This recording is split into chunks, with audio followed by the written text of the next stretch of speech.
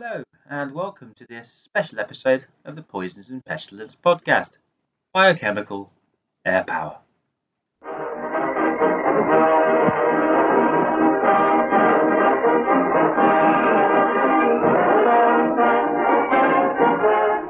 Today we're very lucky to have Reed Kirby joining us. I really hope you enjoy the show today. What do you know about chemical warfare? Some people think of the use of chemicals in war as dating from World War I. However, soldier, that's not true.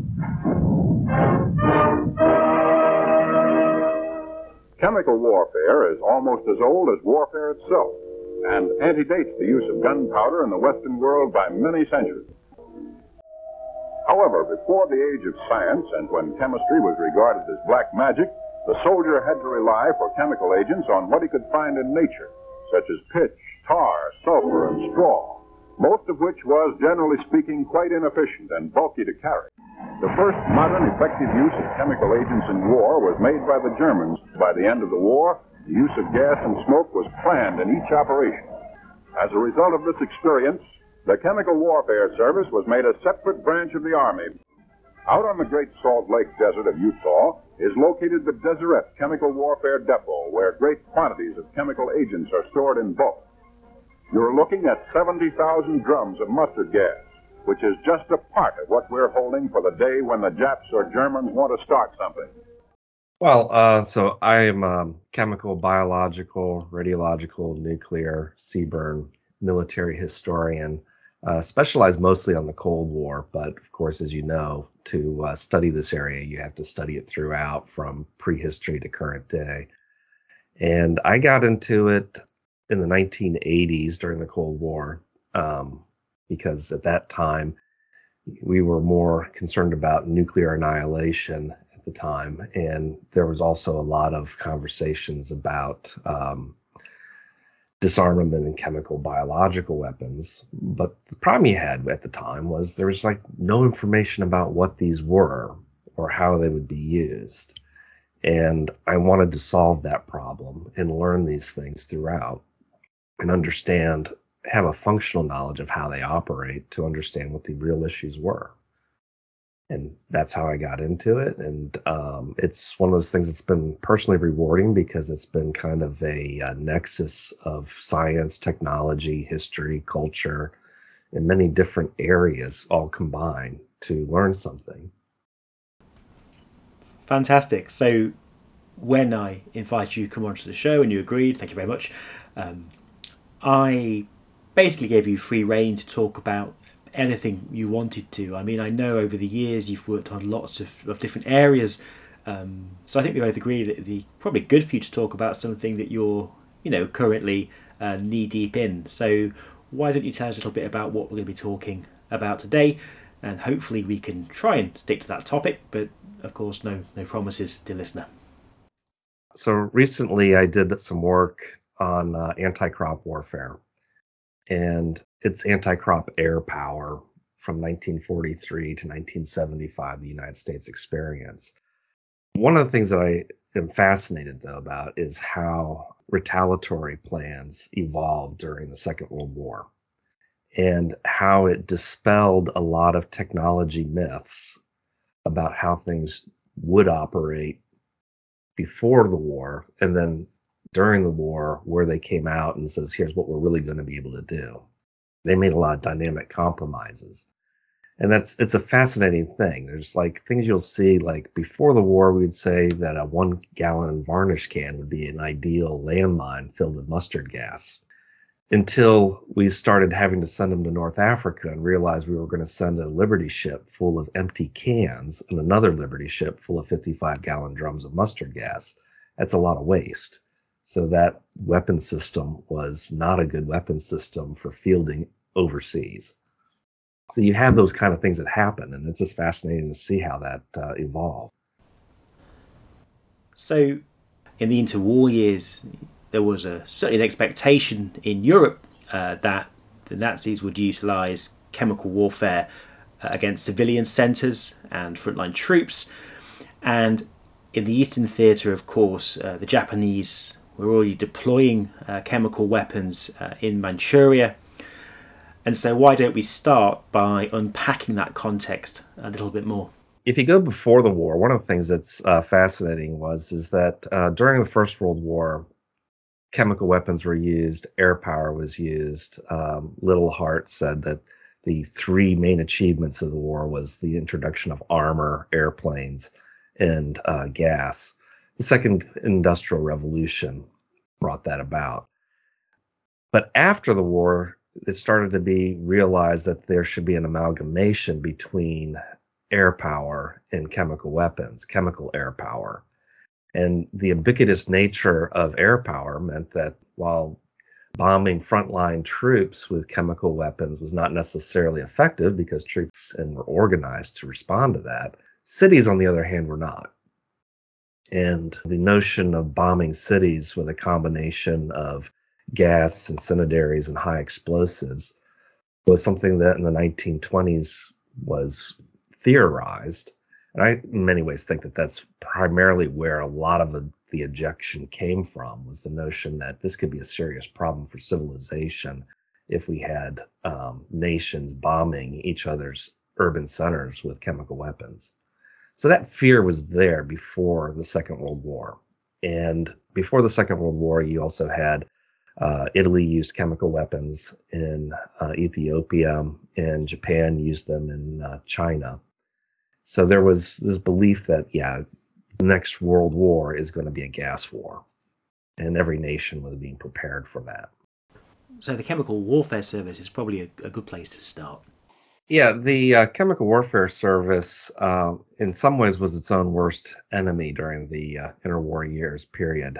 Amos Fries was the commanding general after the First World War, and he had a personal bias against flame and incendiaries. So the United States made no efforts towards those type of weapons, even though those were the predominant ones used in the Second World War. Also, they had this notion of gas troops, and they had the gas regiments. And these were troops that had chemical mortars, gas cylinders, and Liven projectors. And by the beginning of the Second World War, this was probably the very finest trench warfare soldiers you could possibly have for a mobile front that was never going to use them. But on the other side of it, the Chemical Warfare Service had a liaison with industry and universities that was leveraged for the Manhattan Project and many other things. The Chemical Warfare Service did reach out to the Army Air Force, and they had collaborated and had integrated their forces together for air chemical operations. So there was a very robust idea of using chemical weapons by air, to where the Second World War, if we had to retaliate, over 90% of that retaliation would have been by the Army Air Force, not by ground forces. So the US certainly did leverage many universities as part of kind of building this chemical warfare service, which was certainly gargantuan by the end of the First World War. But there was still kind of this search for application in a time where the character of warfare had shifted fundamentally. So one thing that's kind of fascinating, so from the British had this notion before the Second World War of high altitude chemical spray operations. They had come up with something called Roncol, or Agent T, we would call it today, mixing that with mustard gas, and it wouldn't freeze. So that meant that a bomber with a bomb-based spray tank could fly at high altitude, like 25,000 feet. And the mustard gas wouldn't freeze in the tanks, and they could then spray. A group of bombers could spray, say, a city, and 20, 30 minutes later, it would deposit on the ground after the bombers had left. And it seemed like a great strategic idea. The United States had also invested heavily in aircraft spray tanks as well. The problem they had, though, is at the beginning of the Second World War, the Army Air Force really didn't like the idea of having a capital bomber being used as a spray platform. One is they had this culture of precision bombing, and the best that an aerial spray tank could do from high altitude was hit a 2 square mile target reliably. Not exactly precision. The other problem was they believed that spray operations would need to be low altitude to be effective, and that was an anathema to a fly high and fast Air Force to fly low and slow. So all the efforts trying to develop the ideal chemical weapon with spray technology, spray tanks, was put aside, and the Army Air Force then had to work on using large chemical bombs, which they preferred because they could then lay a train of bombs on their target and allow that to be used to effectively cover the area. Chemical operations at the time anticipated blanketing an area 80% coverage with a chemical weapon. For the Army Air Force, the concepts that they had for this varied. And when it got down to retaliatory plans, they had a concept they called G-Day, was gas day. That was the date that the Germans or the Japanese would see that there was some tactical advantage to using chemical weapons and would use them against the Allies, and the Allies would then have to reply. That theoretical date was the same as D-Day during the D-Day invasion, and then also at other key points during the offensive where they felt that the Germans would see that advantage in Europe. And the same thing in Japan, they had the same idea around it. So before that would take place, they would ramp up their chemical defenses, because it would cost an army something to engage in all these chemical defenses and ship all that material. And they would then ignore that in the periods where they didn't think there was an advantage. But with G-Day, when that happened, the retaliation that we would wage against the Germans or Japanese, in the European theater, it was one of these things to where they would believe that the first week of operations, they would double the sortie rate, and they would use like 50% of the bomb load would be gas bombs. And then they would drop that to 25 and carry that out at a normal rate for about a 60, 90-day period. There was some debate, though, within the Allied command. Before D-Day operation, the primary targets were cities. The idea was that they wanted to subject 25% of the German population to chemical attack. That was the notion. And that 25% figure is important because it even got carried out into the Cold War as being the figure of retaliation. The British in the United States and the bomber commands had differences of opinion on how to use chemical weapons. One belief was, well, let's just try it as a mixture with our normal bombing operations as we conduct them and look at it more as a psychological weapon, and then after a period of time evaluate if it's actually buying us anything. Another concept that was out there was, no, why don't we just focus on bombing a 1 mile radius area in the center of the city, saturate it, and then let it diffuse out across the city and use it as a weapon of mass destruction on individual cities. And then another thought, of course, was divide the city up into sectors and then saturate those sectors of the city as individual gas targets. So those were competing ideas for strategic bombardment.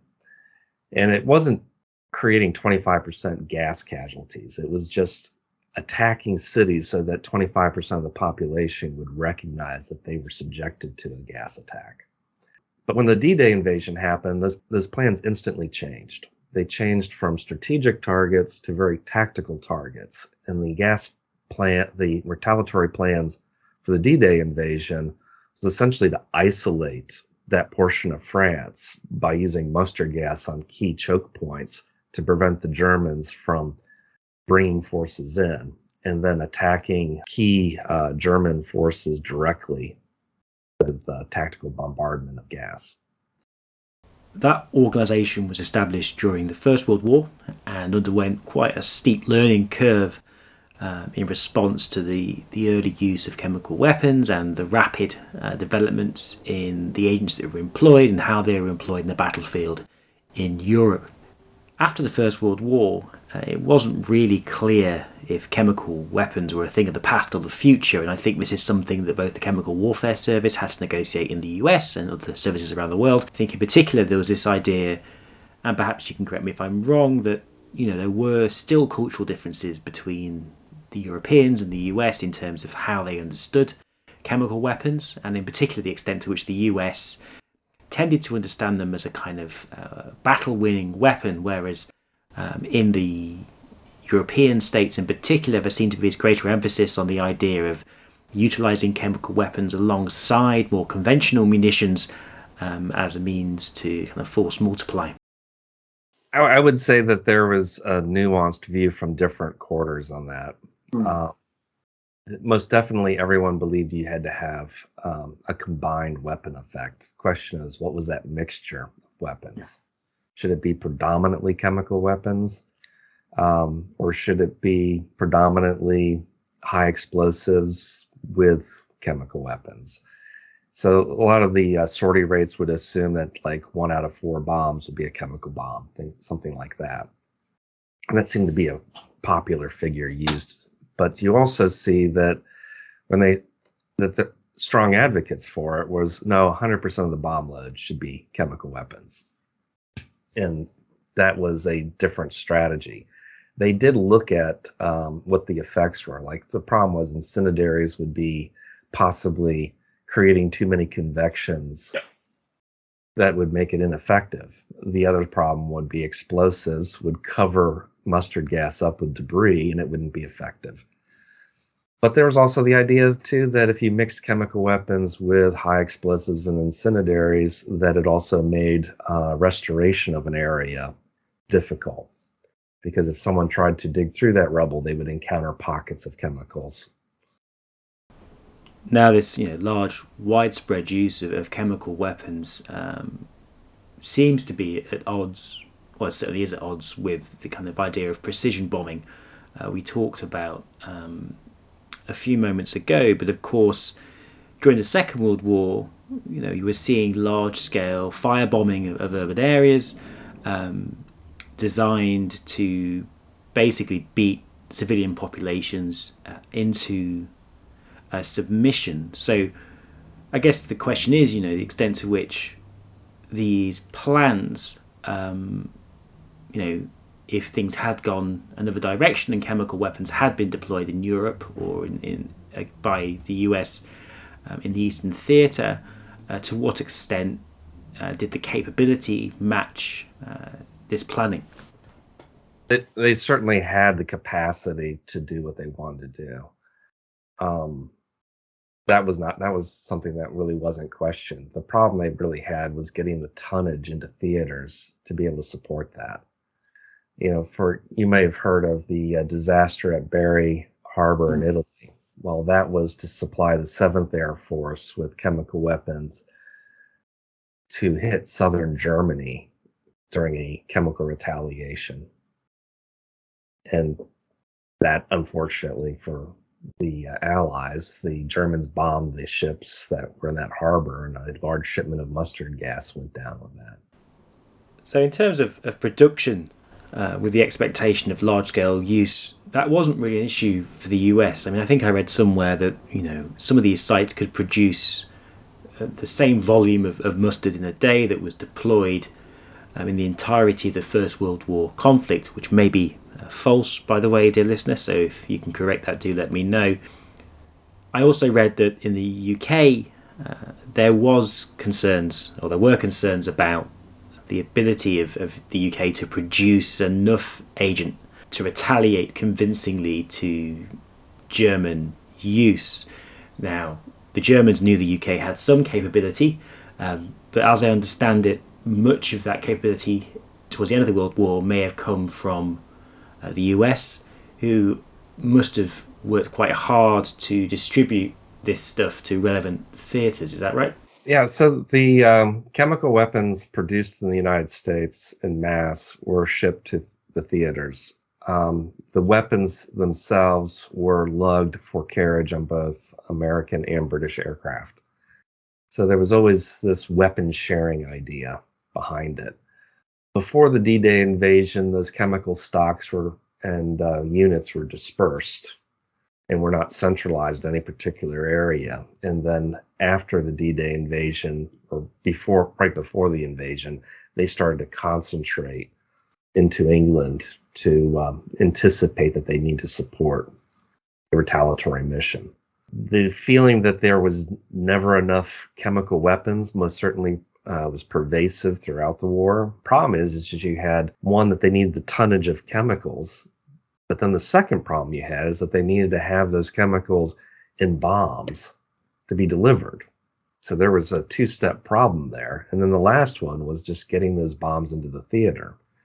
This is definitely illustrated in the war in Japan. The war in Japan was kind of the opposite of what happened in Europe. Retaliatory plans were mostly tactical because we couldn't bomb Japan, the main Japanese islands, until towards the end of the war. And then at the end of the war, they became strategic. So what surprised me most when I was reading up about this was the extent to which the Chemical Warfare Service had eyes and ears out into the east. Obviously, the Japanese had been employing chemical warfare against the Chinese in Manchuria, and various units were getting hold of different materials and sending them back home. And this wasn't just chemical munitions, but also things like flamethrowers. So, I mean, the US were under no illusion as to the extent to Japanese capability in chemical warfare. I guess then we should talk a little bit about the kind of deterrence posturing that the US engaged in order to deter the Japanese from deploying chemical weapons against US troops. Well, yeah, so the United States knew that Japan had used chemical weapons, and even before the war, there was rumors of them using biological weapons in China. That had been written up in some obscure locations. But during the island hopping campaigns, you had strong advocates for using chemical weapons against the Japanese. You had these cases to where a 500-pound bomb could literally land next to a pillbox and not destroy the pillbox and the people in it. But on the other hand, a few pounds of mustard gas in the jungle, and everyone in that jungle would be blistered from it. So it was looked upon as people as being a great tactical advantage.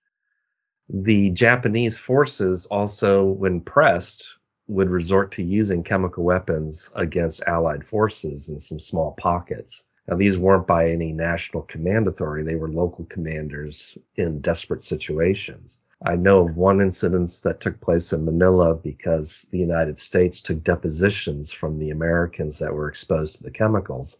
And that way they kind of had a proof in saying, yeah, we were attacked by chemical weapons, as possibly being the justification for us to retaliate in kind. Again, strong advocates for us using them in that theater. So there was definitely big concern about it, and there was people looking for instances where the Japanese were using chemical weapons and documenting that for just that purpose. Also, at towards the end of the war, Saipan, Iwo Jima, those island campaigns, the losses were horrific, and the American population really changed its attitude towards the war after those battles. And there was a strong belief from a lot of people in America that it would be better to cook them with gas, as one newspaper wrote it up as, and use chemical weapons as a way of ending the war sooner. I guess what's most shocking there is how close things came to going a different direction entirely in relation to US chemical warfare use.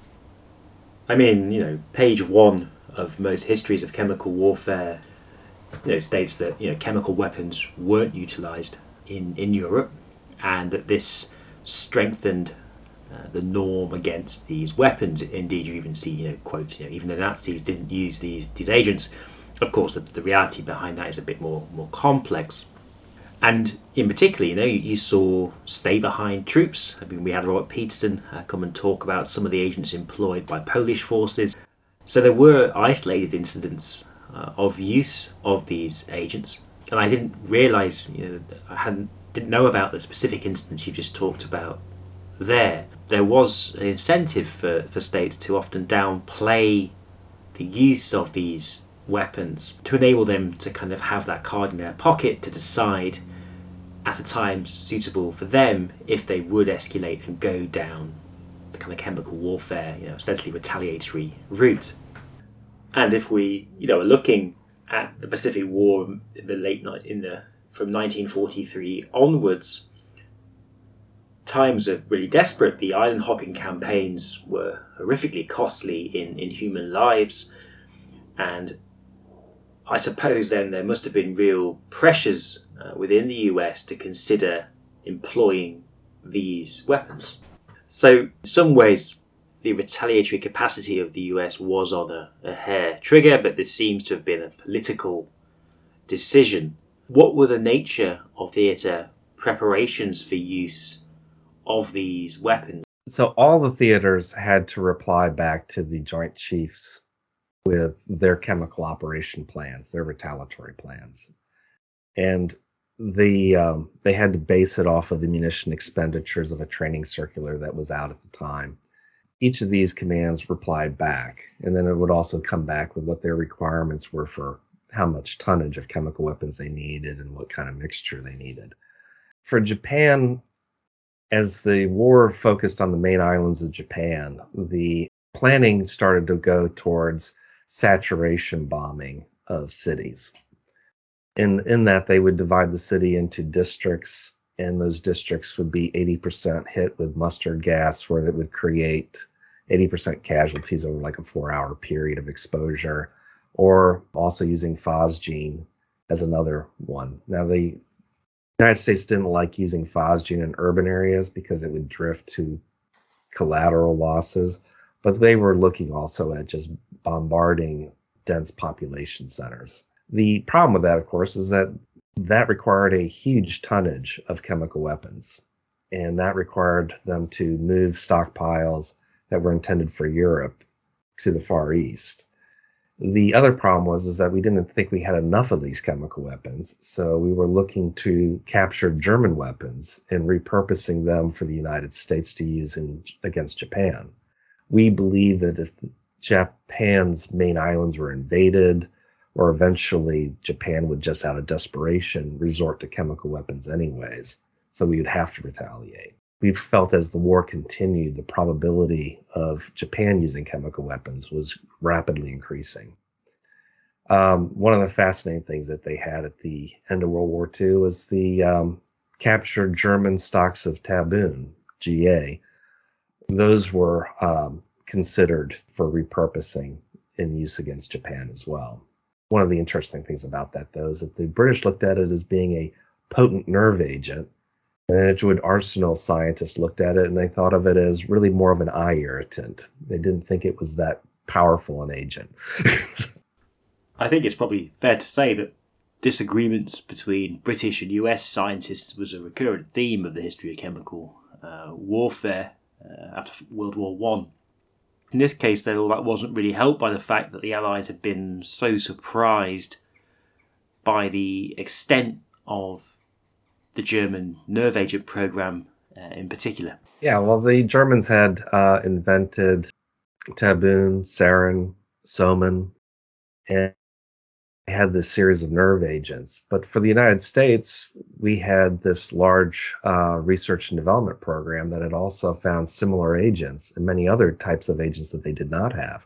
Carbamates, cadmium-based agents, ricin toxin. And so when we looked at agents, we saw that there was a considerable number of possibilities. But at the end of the day, we had to ask ourselves, were they much more superior than using phosgene and mustard gas in terms of cost or logistics? And even though these may have been powerful agents, they were marginal at the end of the calculations. And of course, post-World War I, during the interwar years and throughout the Second World War, the US also had its own kind of doctrinal approaches to chemical weapons and preferred agents. I mean, I've just read a history on lewisite, which was one of those strange agents which emerged at the end of the First World War, wasn't used, but then became part of the US's interwar arsenal. early in the war, one of the doctrinal inventions the United States had was something called persistent vesicant spray, PVS. So then for spray weapons, they had this notion of here's these different mixtures that could be used by aircraft spray. And it was things like a mixture of Lewisite and mustard gas would be ideal for defeating protective clothing. Or HT mixture would be ideal for high altitude spray.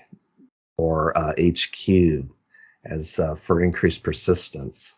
Or another one was HV, a thickened mustard for high altitude because it would keep the droplets more from breaking up into too fine a mist or vapor. So that really is a wide range of agents with especially developed doctrines which would have been employed in the eventuality of the US deciding to pursue offensive operations. So thinking, towards sort of 1943, what were the kind of end games that were on the horizon? Because we all know how the Second World War in the Pacific eventually ended, but I guess it'd be interesting to kind of expand on that a little bit more. Yeah, well, so for Japan, there was differences of opinion. General Marshall and MacArthur as well believed that the war should end with Operation Downfall, Olympic, and Coronet, with massive amphibious invasions of the main islands, and that these were going to inflict huge American casualties to take these islands. And the other opinion, the one held by the Navy, the Army Air Force, and the Chemical Warfare Service, was we didn't have to do that. We had Operation Starvation, where we had cut off over 80% of the sea lanes to the main islands. And there was this belief that we were burning out a city a night with incendiary bombings. And we felt that we could essentially bomb them, keep them isolated, contained, and just bomb them until they surrendered. There has periodically been seen a report. It's a war plan for Operation Olympic using chemical weapons. It borrows heavily on a earlier war plan on 5 strategic gas targets in Japan, which was a plan for the plans. One of these kind of military things where someone creates a plan to be used as a pattern for war planners in the theater to say, here's how to do the analysis. And when you look at it, it was created by 9th Air Force chemical officers that were returning from Europe. And there's only 5 copies of it. So it looks like it might have been at best a proposition of possibly using chemical weapons. But if you looked at the details of it, it was more like a capabilities plan of what we could possibly do, not necessarily what we'd actually do. And it's specified specific gas targets in Operation Olympic and how those would come about. That was completely separate from Operation Olympic. Operation Olympic didn't include any chemical weapon employment at all that I could see. It only had chemical mortar battalions, but those are just used as heavy mortar support for infantry, just very typical of white phosphorus and high explosives. But there was also some other plans at the end of World War II, and one of the things that was fascinating was the idea of using 2,4-D, the herbicide, against Japanese crops. There was a war plan to destroy 10% of Japan's agriculture in the summer of 1945. And they missed the window for that. And so then it was proposed saying, okay, let's offer this to the theater commands to possibly use to starve out holdouts, Japanese holdouts on the islands. And there was 25,000 pounds of this stuff available. And the local command said they didn't want to use it because it would cause starvation in their areas against their civilian populations, and that was considered to be counterproductive. Also, back in the United States, the use of using it in Japan was controversial because they realized the war was coming to an end, and if we inflicted starvation on a Japanese population, we would have that same problem as the occupying force. But if the war had continued into 1946, the next plan was to destroy 30% of Japan's crops with a massive aerial bombardment of 2,4-D and other herbicides. And that's one of those areas I'm currently researching because it deals with anti-crop air power. Fascinating. So before we turn to looking at anti-crop air power in a bit more detail, it's probably worth summing up the nature of the Second World War as a kind of chemical warfare, a biological warfare crucible, and thinking about how that bled forward into the post-Second World War era, and in particular here we're talking about Korea and Vietnam. So one of the agents the United States was looking at during the Second World War was ricin toxin. The United States experience with ricin toxin first started in the First World War. But in the Second World War, it was picked up again, labeled Agent W or WA. And the idea of using that was a delayed respiratory agent, a delayed lung agent. And that was going to be the standard agent after the Second World War, and the United States continued with a pilot plant development. And then in 1948, after the United States had already thought that Taboon was just more of an eye irritant, started looking at sarin and realized that sarin was way better than ricin toxin. And so they halted all work on ricin toxin to undertake building a pilot plant for sarin. And then that started the United States building an arsenal of 15,000 tons of sarin. But when you get to the Korean War, the problem was we didn't actually have a way of producing sarin at the time. That was still a crash program, Project Gibbet, to get a Rocky Mountain arsenal to produce it.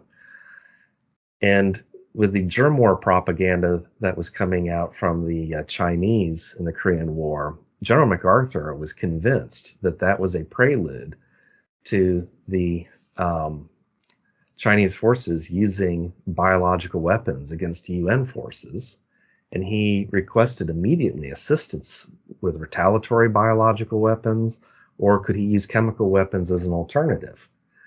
And the Joint Chiefs of Staff replied back that there were no biological weapons available and that they would supply chemical weapons as a retaliatory capability. The problem, though, was there wasn't nerve agents available at the time. So the ones that they were going to send were vintage chemical weapons. And the strategy that they were looking at was the strategy developed in the Second World War, and that was the idea of penetrating gas masks. In the Second World War, the idea was you blanket an area with cyanogen chloride, the gas mask filters absorb that, and then you keep the target wearing their gas mask for an hour or more by using other weapons like phosgene or mustard gas. And then the cyanogen chloride desorbs from the filter and penetrates the mask filter and forces the person to doff their mask and get exposed to other chemicals. The same idea was going to be used in the Korean conflict with mustard gas and cyanogen chloride as being an option there. And they evaluated how much they needed to use in that kind of terrain and had plans to send 400 tons of chemical weapons to that theater. But at the same time, Taboon raises its head again. It started to evaluate it because we had captured stocks of German 250 kilogram bombs full of Taboon. According to Julian, those were Julian Perry Robinson. Those were British stocks that the United States was storing on their behalf. But either way, the United States looked at this and realized that, hey, we could use Taboon in that theater. And Taboon GA was made as a momentary intermediate standard nerve agent for a period of time until sarin was available to the armed forces. So what was the actual threat of use of chemical and biological weapons in the Korean War? Yeah, so the threat was non-existent. It was a propaganda effort. There's no evidence that we know of contemporarily that the Chinese or the Soviet Union supplied chemical weapons to be used in that theater, or biological weapons. The deployment of chemical weapons for that was held up because they didn't really know where to put them. Ideally, you'd want to put them as close as possible to the battlefield, but the closest they could get to was probably Japan, and they thought that the Japanese laborers would inform the public that these are being stored. So then the other place to put them was Guam, which is a lot further away. It is interesting, though, that towards the end, when the Eisenhower administration took over in 1953, the possibility of escalating the war and to force the Chinese and North Koreans into an armistice, that came about with the possibility of escalating it with nuclear weapons, attacking China, expanding the area, and also chemical weapons. Chemical weapons were being moved to that theater at that time. But one thing we see is that it didn't actually materialize, and the war ended before that happened. So one aspect of all this, which I think we should talk about, as it's an area that I know you're interested in, is the discussion of the use of anti-crop weapons, which seem to have emerged out of the Second World War and into the 50s and 60s.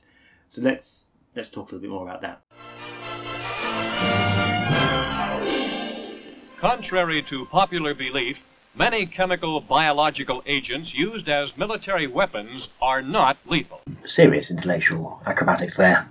Nor is chemical biological warfare a development of modern times. For example, biological warfare is recorded as far back as 400 BC.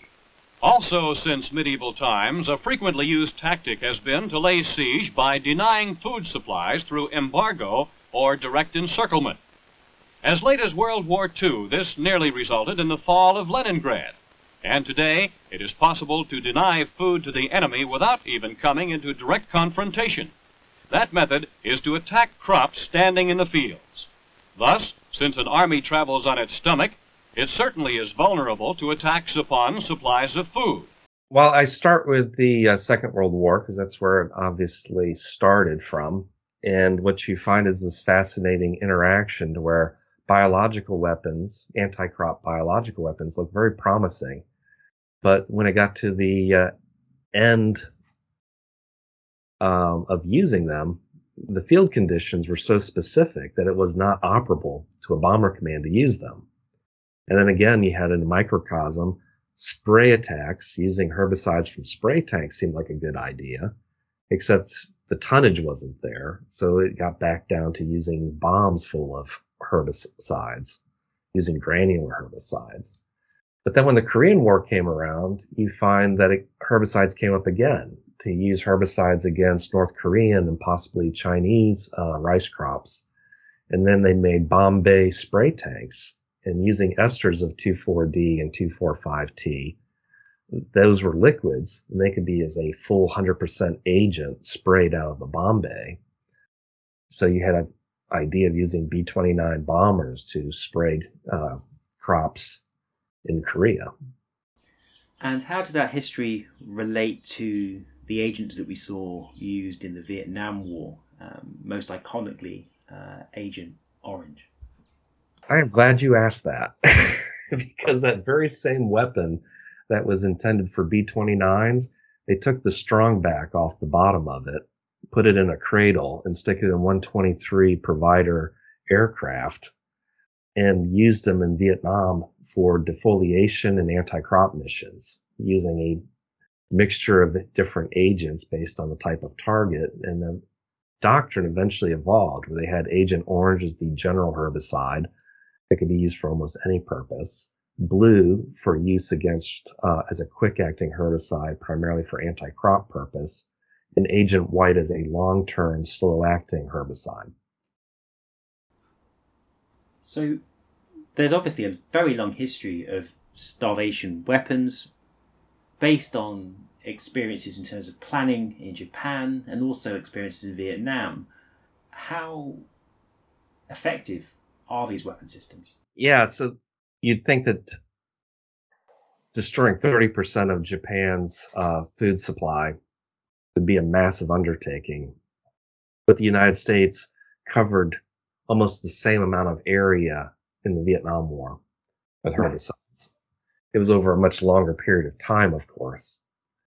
And it was something to where the anti-crop strategy really wasn't working. And the problem with that is that the United States during the Cold War had a misconception of how starvation works, how famines are started.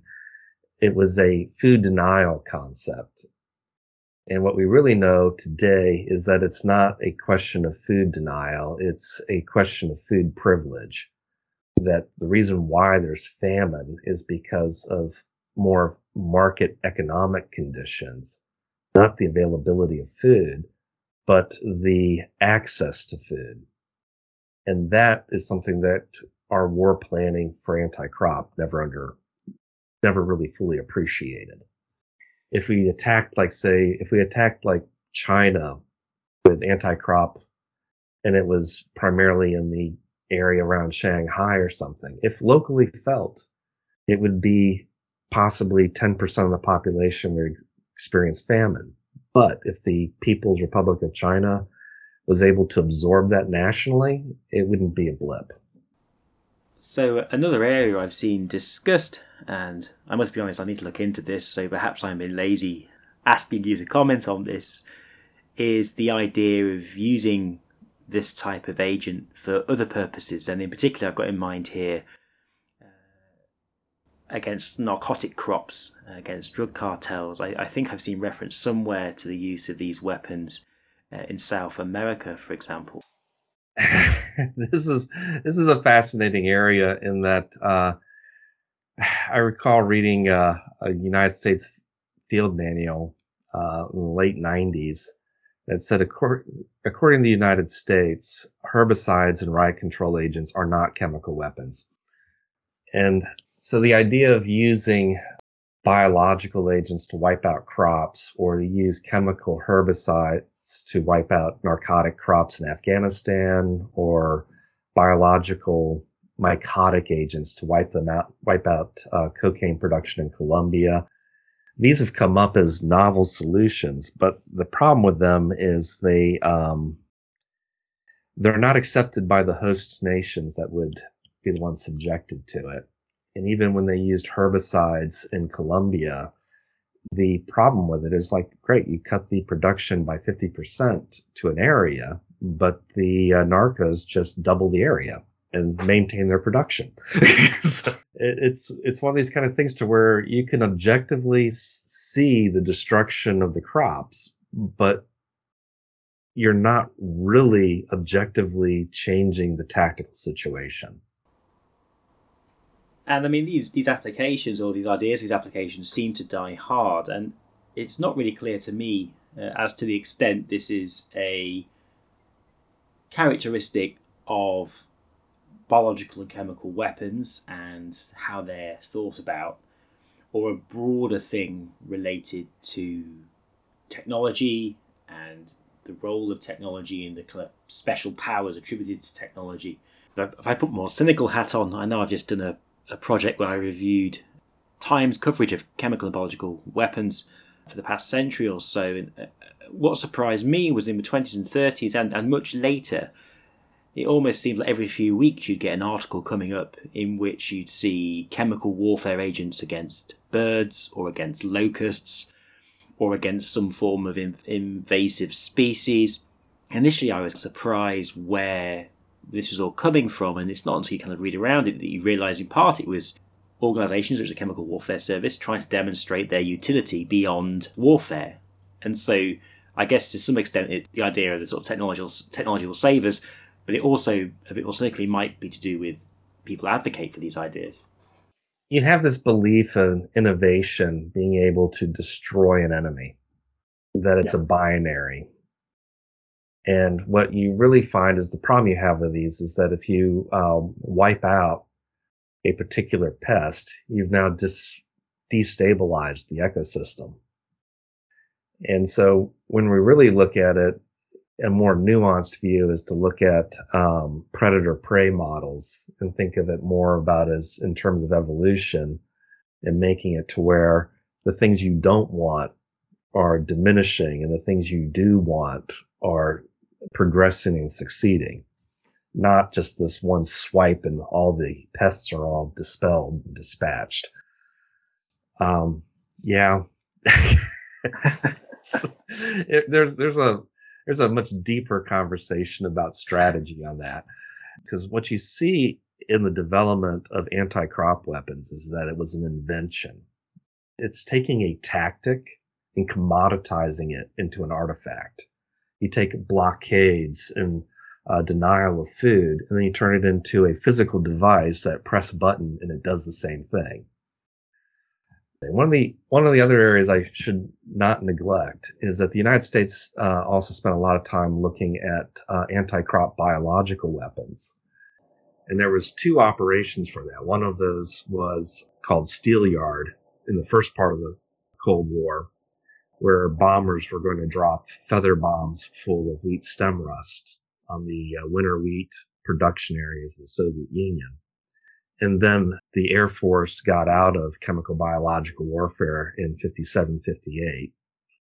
And then when they got back into it in 61, they brought it back. And that's when they got 40 tons of wheat stem rust to use with spray tanks to cover almost the entirety of crops in the Soviet Union.